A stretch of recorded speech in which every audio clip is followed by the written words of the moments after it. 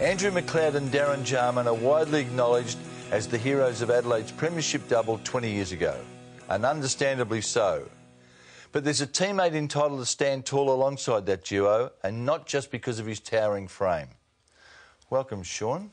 G'day, Mike. How are you? As good as they were, and they did get so much attention then, you had to be pretty happy with your contribution to the Premierships. It's something at the end of your career, it's great to look back on. Well, you were in the best players. Adelaide played 8 finals in 97, 98. Yep. You were in the best players in 6 of them. Yeah, well, 97 was sort of the whole year for me was about fighting back to try and get back to my form before I did my knees. I'd just come off two years of knee reconstruction, so it was probably only later in that year that Blighty had started allowing me more time on the ball, and Pitto started going to full back or centre half back, whereas Pitto really shouldered more of the load early on, and he ran me off the bench. So for me, that year was all about just building to a point and getting back to where I thought I could be. So that final series was obviously a big moment in my life and my family's life. On your way through, you played 3 games in each of 95, 96. Yeah. Knee reconstructions both times. Yeah. That must have shaken your faith. Yeah, it did. So the first one, I did it in the second quarter of both too, and ironically, my sister had actually got up to go to the toilet both times and had come out, and I was on a stretcher. Yeah. So there was. Blighty always used to refer to things called footy gods, and I've always had this funny thought about that. As I don't think that I really ticked all the boxes in the first one. I was probably a bit heavy when I came back, and my rehab certainly wasn't what it was for the next 2 reconstructions, and I had a lot of problems with. I had a patella tendon operation, so I had some real problems with pain and rehab. So when I did it the second time, at my age and young family, and I thought that potentially at my age and also at my height, that my career could be over. So things got real pretty quick. Yeah. There was a third one to come, wasn't there? 1999. Yeah, there was. That was fun. Yeah. Now that was at Footy Park, and the popular wisdom is that you slipped on that rubber top in the centre of the centre circle. Is that right? Yeah, I did. Yeah. It was something that we were always aware of, that the disc was sitting in the middle of the oval, and we used to, the coaches used to stand in the middle of it when we trained to keep us away. And the ball bounced a little bit further away. I stretched and tried to make a bigger effort to get there in a pre-season game, rucking against Matty Primus, and as I was leaping, my foot slipped, and it was all over. Have a look at that fashion statement there, mate. when did that come on? After which Rico? So after the second one, I was really, obviously, there was the knee was never going to be as good as it was beforehand. So after 2 in 2 years, so my theory was I've just got to try and get through a whole year of football. So that was a Don Joy knee brace in which I had to wear that sleeve over the top in it, and it was pretty big and cumbersome. Yeah. But it was something that I, got me through mentally more so than anything. But didn't you throw it away at one point? Didn't? Yeah, well, what had happened is as 97 went on, I got confident enough, and I had a pull over, like a pull up knee brace, more like a something you'd buy from the chemist. It was a little bit better than that, but and I started training without that big brace, and that big brace had 4 straps that you'd always have to.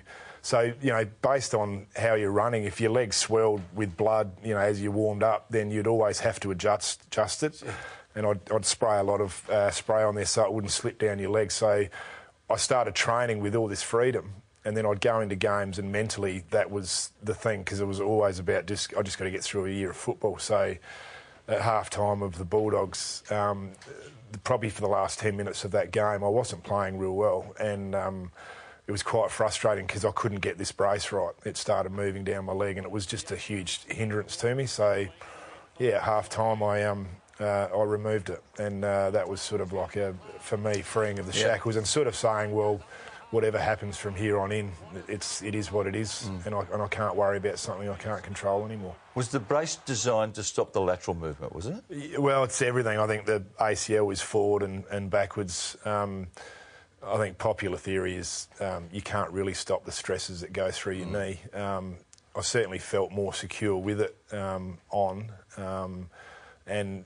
it's like when you're my height, getting to the point, and this is what happens through rehab, and certainly being able to think about turning and twisting and doing all those things, which we all do just instinctively, and we don't worry about what's going on inside your knee. Mentally being able to let yourself go, where you can turn and you're not even thinking about it now, that takes time, and it probably took that whole of that year to feel like I was doing something that I didn't think about anymore, that I could jump for the ball in the air and not worry about the way I was going to land. And that helped with that. So, you've had recos on both legs, and they're now carting around 115 kegs. How are they standing up? Yeah, my right knee, the one that's had two, is it's no good. In fact, will that lead to an artificial knee? Yeah, well, I've got nothing left in it again, so it actually requires a third reconstruction. I'm pretty sure I did it pushing against Jamie Charman, ruck coaching way back when. I felt something go, and it has been confirmed that there's no more cruise shit left in it. So it's pretty secure. It was my surgeon did a really good job and got me through the rest of my career, but it's probably going to need a replacement at some stage, yeah. And what, you're 40... 47. 47. Yeah. And so is that on the table? Have you... I have discussed it. Matty Liptak, I quite often say, I asked him questions. The orthopaedic surgeon? Yeah, I called him 2 weeks ago and asked him about is he still doing them and all that sort of thing. So maybe one day down the track, yeah. Shaun, 2 years after your roles in Adelaide's Flags, you're out of the place. Yep. And you're on your way to Hawthorn. Yep. Something must have happened. Yeah, it certainly did, Mike. I wasn't really mentally... I had a bad year mentally in regards to football. 99? 99, I think... So 99, probably halfway through that season, I was really struggling just being around the football club. And I actually asked the club whether I could go away. And Kerry and I and Thomas, packed up and jumped in the car and we went camping. And went away for the best part of the rest of that season when that was when Blighty was his last year. Came back and so it was just as he came in, things weren't the same for me, and I really struggled. It being my jumping leg, there were some things that happened through pre-season that really didn't put me mentally in a good state. So, you struggled with the coach too, didn't you? Well, Mike, I did, but Ez is a good fella. And I just don't think I was in a good place to be a good player for him either. So it culminated in me not having a great year and, probably being at the crossroads as to whether I really wanted to play. And it wasn't until probably halfway through the 2000 season I broke my cheekbone. I had a pretty poor contest against Johnson from Messon and I had a situation after that game where I emotionally unravelled in the change rooms afterwards. All this tension and all this pressure I'd been putting myself through to get up, and I probably physically wasn't right and mentally not right to start playing at the start of that season. Was this a pre-season game against Essendon? No, it was halfway through the season. So to go back, I started playing. I was told that to play the first game of the season, that I needed to play all these pre-season games, and I initially had a goal to just be right for round one, and I probably forgave about 6 or 7 weeks of probably more the jumping, explosive part of rehab, and I started playing, and I just wasn't right. And there was a few games. I remember a game at the Wacker where, back in the day, the cricket pitch in the middle, it was really early in the season. It was hard, and with moulded soles, still feeling quite slippery, and I guess the demons of slipping, and I was really ordinary, and I sat on the bench for virtually 3 quarters, and Ezzy questioned me at the end of the game whether I still need to be doing this, and it was not I guess he probably didn't handle it well, but at the same time, I didn't handle it well either. Is that one-on-one or in front of the group? No, more in front of the group. And there was just when you're a player, if you're not in the right headspace, then little things like that can actually build up on you. And for me, moving was like it was like wipe the slate clean and trying to be a fresh start, challenge myself, come to Melbourne. And at the same time, Adelaide had recruited Matty Clark. So at that stage and in that year, nobody really knew who was first ruck. I was coming back from. Did that worry you? It didn't worry me, but it was difficult. You know, Ben Marsh was coming through, Rhett Biglands was coming through, and then there was also Matty Clark. So I always maintained that I thought that I left the club in better shape by leaving him because. They had, you know, Matty went on and played some super football. Rhett Biglands did too. They ended up getting an earlier draft pick for Matty Bode, and they would have had to work out how to retire a player like myself. So it was, to me, I thought it was actually done in the right way. Did you leave in a huff? I left probably how I would normally do it. Yeah, back in then, you know, you always look back in hindsight and think, but I mean. The reality is that football club was my life and those people that were involved in the football club, especially through all that hardship, were magnificent and especially the fans. So, you know, the love's still there, Mike, if that's what you're asking. Well, I'm interested in your relationship with Ayresy. There's fact or fiction? You did something that Ayresy didn't like when he was coach. You know, yeah. Look, and did he? It's a funny story. If you want the funny story, I can give you. And that's the way I'd like to. First. Yeah. Did he direct you to wash his car? Look, this is what happened. We had a show at my place. I put on a show for the boys. We all had a great night, and I got a phone call from Barry Downs, our footy team manager, and he basically he only said 3 words. He just said, "Where are you?" And I'm in bed. So I had a few brain fades in my career. So there was a scheduled training session. There was a schedule. We were meant to be at training Sunday morning, and I'm still in bed when they're all there. So Ayresy had them all wait in the rooms, and everyone waited until I rocked up. So I virtually out of bed straight in there, and so. He spoke to me after, and I said, "Look, do whatever you need to do. I've stuffed up. Make an example of me. Whatever you want to do, I'm okay with it." And come Monday, Ayresy basically he did exactly what we talked about, but it was just awkward. And so, did he in fact tell you to wash his car? No, he asked me that I was to wash the cars of the 3 leaders. I think it was Ruse and Nigel Smarts and. I don't know another one, and I went out there with the washcloth, and Nigel told me where to go, and anyway, that was it. So it all had good intention. It probably just didn't come off great. Did you feel demeaned? Yeah, I did. I think if we both had our time again, both myself and Ayresy, I probably would have had more courage to actually discuss this with him, which is.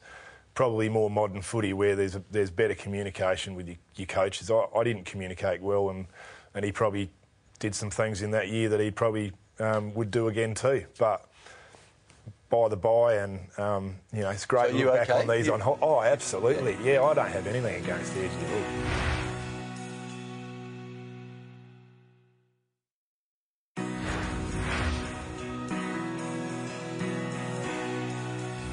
In my dealings with you, I found you nothing but pleasant and personable. But some of your mates, and they genuinely like you, but they say that you can be prickly. Yeah. And even moody. Absolutely, yeah. You can? Yeah, no, I knew this question would come because everyone used to... So I got this perception, certainly, that I was grumpy, but to try and go a little bit deeper here, Mike, when you miss 2 years of football, right in your prime, and I'd just come off... being what I would call at my peak. 94 was... I'd made All-Australian that year, so I was up. And it had taken me 4 years to physically get to that level. I probably played some better footy earlier when I was just young and free and light. But, I'd got there. And so 2 years,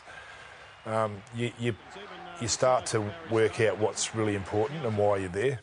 And so I had written down, I guess, best way to put it is I would easily play the full, say at weights, where I like to have a lot of fun. I like to joke around, and didn't mind being the class clown type role sometimes.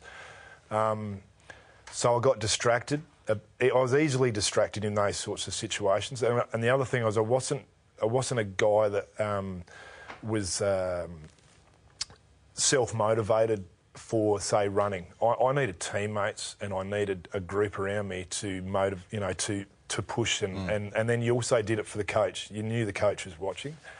And I guess I was returning in 97 that if my teammates aren't as hungry or feeling like I am and how desperate I am, then...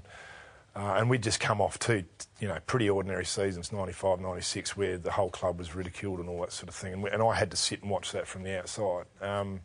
Then I was going to let them know I was going to be honest. And that was a way of actually bringing it. So I had a thing on my car.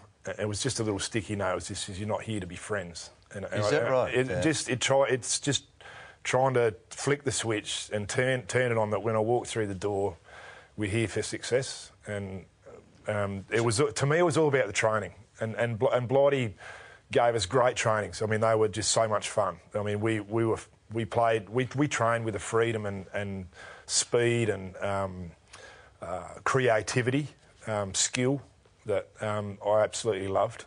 So training was exciting, but I wanted to play the role where if someone needed to be pulling the line, but also pre-training, really being the one to be putting it on people about why, how are we perceived as a footy club, all those sorts of things. And that made me come off as probably grumpy or prickly because I was still trying to get to where we wanted to be. Yeah. So you're talking about pre-97. Yeah. You've had the two Ricos. Yeah. And you realised how fragile yeah. your future can be. Yeah. Your mates say, not all of them, but a couple that I've spoken to, that you were at your best when you're angry. Yeah, definitely. Yeah. And they threw a challenge at you? Yeah, I can actually feel, it's funny because when you hit, I can feel that emotion coming back, and I quite often talk about what footy actually did for it. It does for most people, right? But what it did for me is it gave you like passion. And it allowed you to use this. And you can spend a lot of times in your life just talking loose, surface stuff. But when you really dig down to it, when you played at that level, the reward and the feeling of success is palpable. And to me, I don't think you can ever, because it's not for everybody. There's some people that just can't go there and they need to be free in their mind, and that's why it's so hard to coach, because every individual's different. But I was definitely a person that needed group therapy. Like, I needed to put it out there in the group, how I feel, and then I would get that back. If I got that back, that would really, it would get me going, yeah. Did you offend other blokes when you're doing that? In a group situation? I don't think I ever offended anybody, but I think that they felt my intensity. Yeah. Like, I know Tyson Edwards, right? Tyson is one of those blokes that he's not a big talker on the training track. He's fantastic trainer, 300-game player, legend, but always used to put it on him before training. Tyson, you reckon we can hear your voice today? Really, yeah. That sort of, put it on him, and he'd probably roll his eyes, and but just going around to the group, that's what got me going. That's what got me up, and I still miss it, Mike. That's the part that I miss the most. I'm pleased to hear you say that, because I thought you'd grown away from it. You never grow away from it, and that's the problem with football. Is that, yes, I'm separated from football, but and the beauty of coaching was that you stood in front of a group of people, and you get a chance to do those things to make them play with this. And that's what everyone will say with coaching, how rewarding it is when you can actually get a group and they go out and do something. Interesting, you race coaching. Yeah. were a ruck coach at Brisbane, Yeah. ruck coach at Port Adelaide, Midfield coach. midfield coach, Yeah. and coached West Adelaide in the Sandfall. Yeah. Adelaide's name doesn't appear. Did something go wrong? My understanding was that you were pretty keen to get the job that Neil Craig got. Yeah. Right? Yeah. I won't delve into it, other than to say that I was really impatient, Mike. And impatience, with impatience, you make mistakes. And You need to explain. I did interview for the job, and I expressed disappointment at the end of it, and it was in the wrong way. Was it? Yeah, it was. What? I won't delve in it, but it was just in the wrong way, and it just those things they linger in a footy club. So is there still bad blood over there? No, there's no bad blood at all, and I love the club, but you just know that there's ways that I went about it that probably wasn't to my benefit. Okay. Yeah. Do you think that the fact that you took legal action against, Yep. say, the Adelaide Footy Club, because they were party to it, did Yep. that affect your chances of getting a job at Adelaide? Possibly.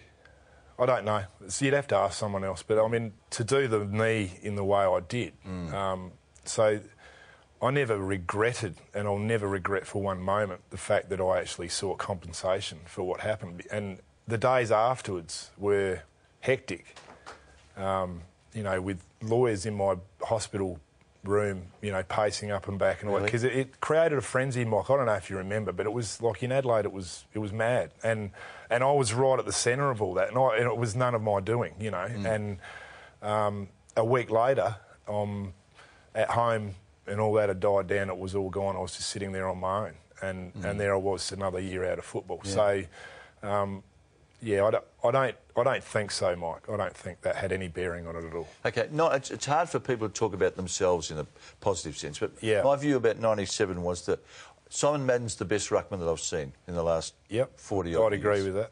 Yeah. I thought for 2 years that you were at his level.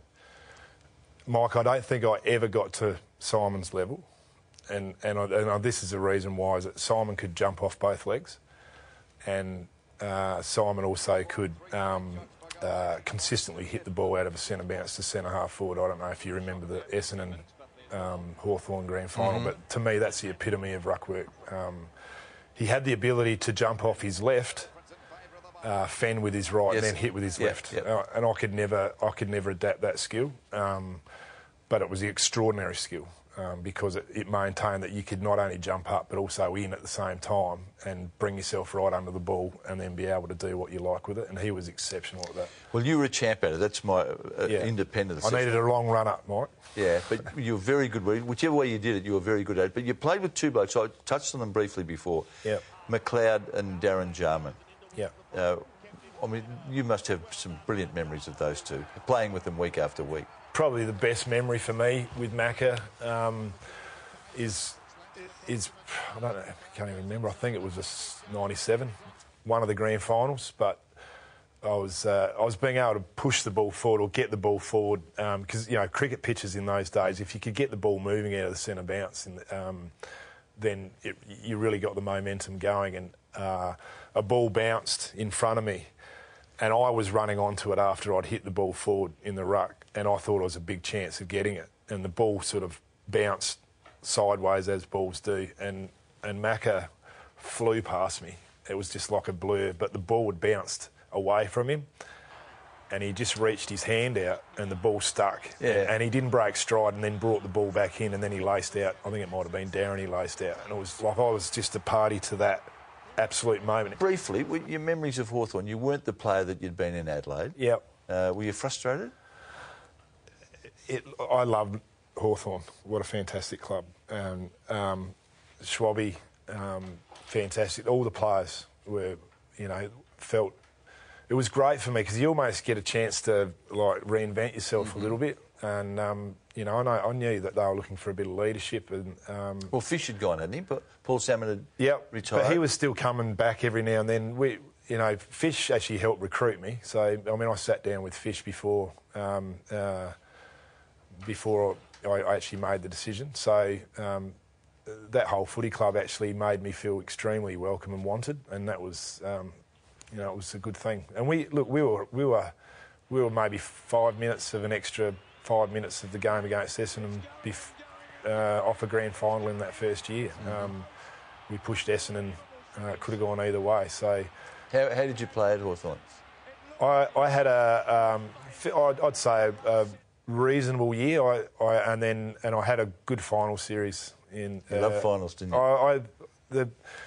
A game we beat Port Adelaide over at Footy Park, which was a huge game for us to overcome them. That was got great belief, and then we weren't quite good enough against Essendon. Now, obviously, Brisbane went on to beat Essendon in the grand final. But even in that game they were probably my last good games of footy, probably. You were gone at 31, retired at 31. Yeah. Was it premature, or were you done? I remember the speech I gave to the players at training. And it's always an emotional thing when you finish. And it was like I felt free because I was going into games and there was a voice in my head just saying, don't do your knee, don't do your knee. Really? Yeah, it was getting really bad because I'd actually hurt my knee in a training thing when I first got to Hawthorn in the pre-season. I actually I jumped a hurdle and something went pop in my knee. So I actually gave it a partial tear.